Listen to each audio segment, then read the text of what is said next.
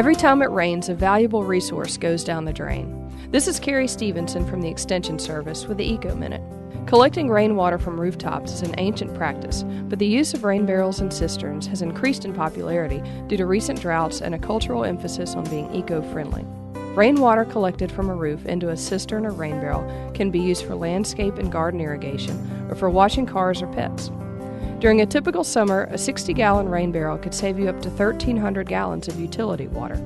In addition, the water collected can reduce flooding and erosion problems caused by heavy rains. By diverting some water from local drainage, you can also prevent stormwater pollution by keeping that water from running off and collecting hazardous pollutants like pesticides, fertilizers, and bacteria, which typically drain into our local water bodies. For more information, go to wwf.org or www.escambia.ifas.ufl.edu.